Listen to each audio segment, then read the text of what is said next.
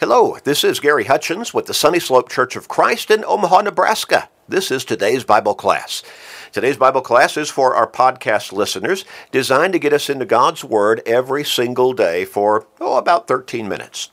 In so doing, that keeps us in God's Word, focused on our relationship with God, on our spiritual lives, helps us to have a better mindset, to be able to deal with whatever the day throws at us, a more spiritual focus in our lives. Now, we encourage you to help other people in your life. You probably know some within your own family, in fact, who need to start to think about their soul, their relationship with God, about eternity. Help them by sharing these short studies with them. Now, you can do that easily through Facebook friends, text messages, maybe other technological means. But make up your mind and make that commitment. And today, start sharing with your family members, friends, work associates, neighbors, with everybody you can. You may help somebody ultimately get to heaven. Now, that'll be a tremendous blessing for them, but it will also be a great blessing for you. So make up your mind and help them by sharing these short studies on a consistent basis. We want to get back into our line of thinking and study, talking about the greatest love story ever told. Well, again, what would you consider that to be? There have been a lot of love stories told through literature, through movies, a lot of love stories perhaps that you have heard people personally tell you about, or maybe that you have simply seen in the lives of others, or maybe you have experienced yourself. We like love, don't we? I remember a young man showed up in my office one time a great many years ago.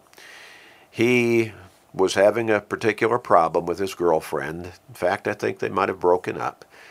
And he was talking about how she had apparently communicated to him that she experienced a lack of love on his part for her.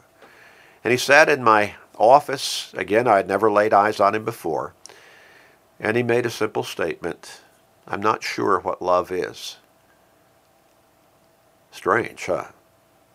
Well, he began to explain to me about his background, the kind of background his life had been lived through, and I understood more easily then why he said, "I'm not sure what love is."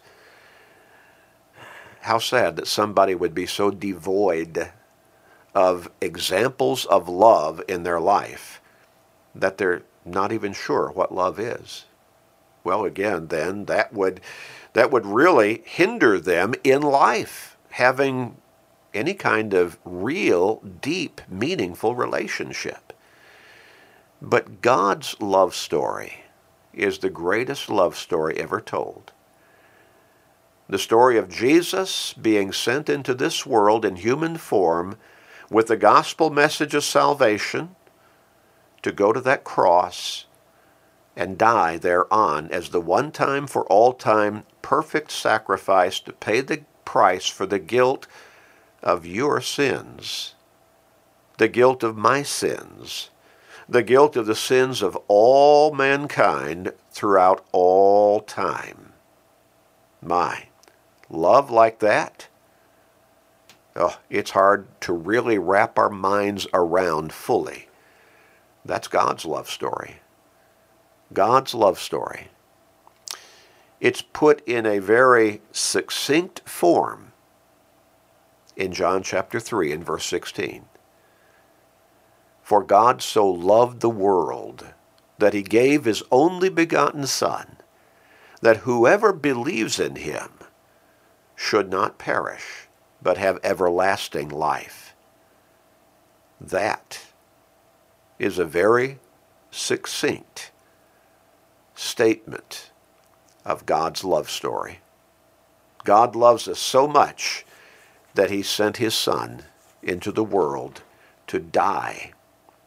Not just for you, not just for me, not just for good people from a human perspective of what good people are, but for the worst of the worst, for the most heinous of all the heinous, the most wicked of mankind. He died for everybody because God loves us so much. Now, for God so loved the world. Love is part of God's very nature.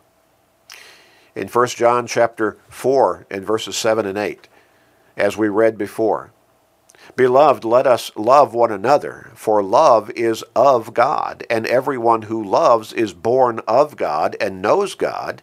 He who does not love does not know God, for God is love. And then in verse 16, we have known and believed the love that God has for us.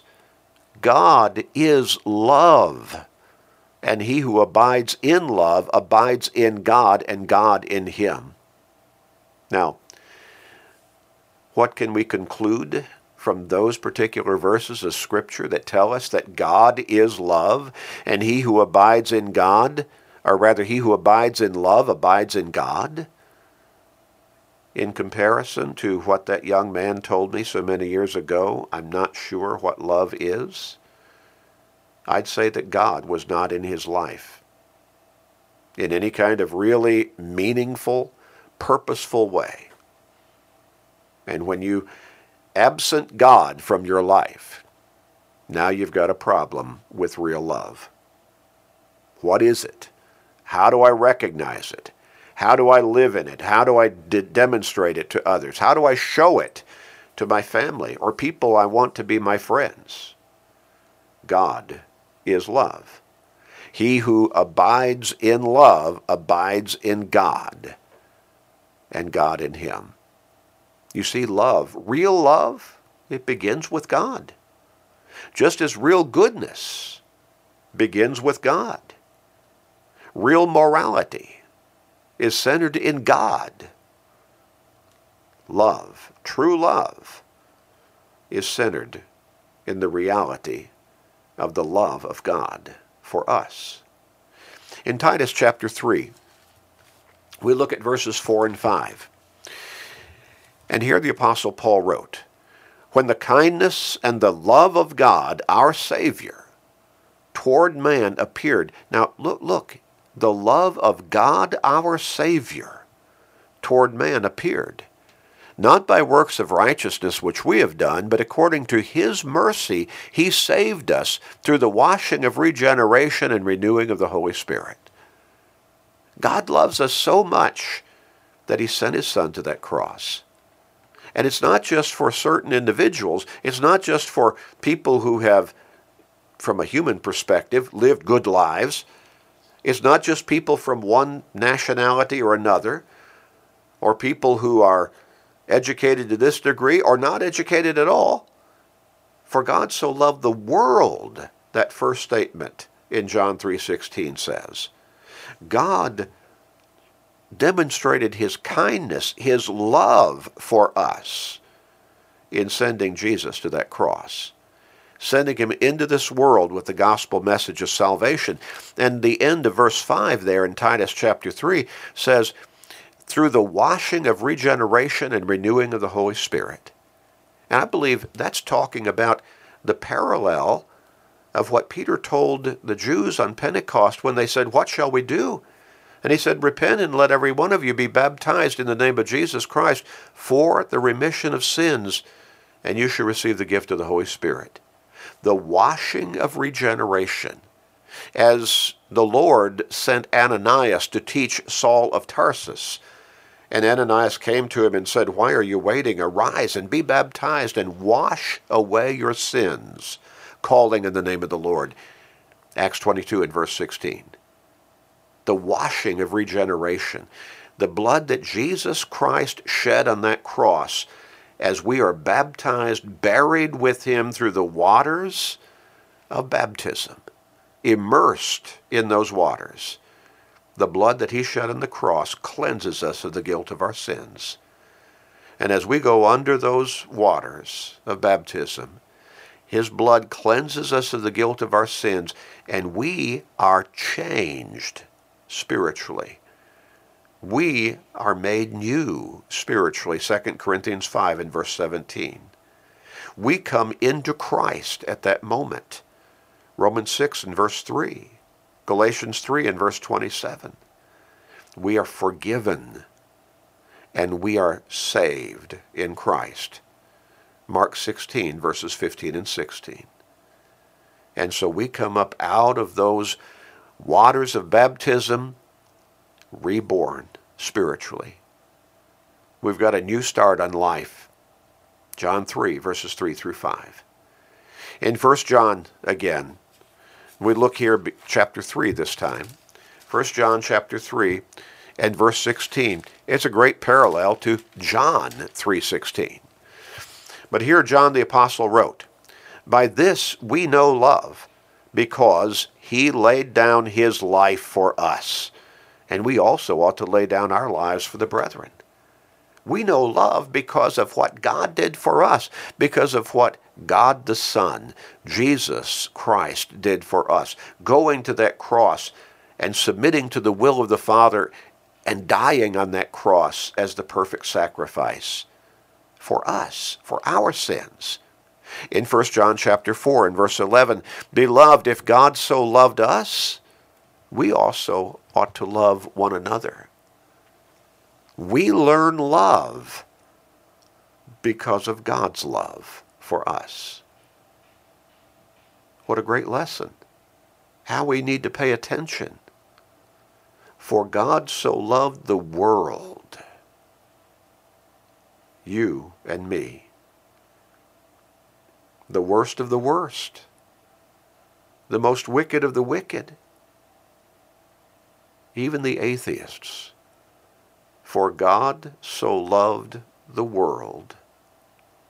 And we'll get into the next part of that verse that tells us God's love story next time. Let's pray.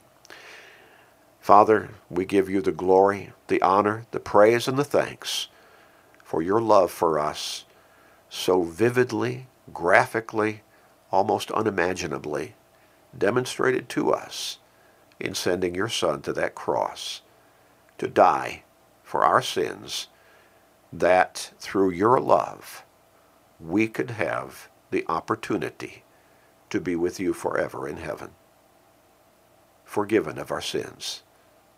Thank you, Father. Glory be to you. Help us to live in your love and show it to others all around us. Please forgive us, we pray, gracious Father. In Jesus' name, amen.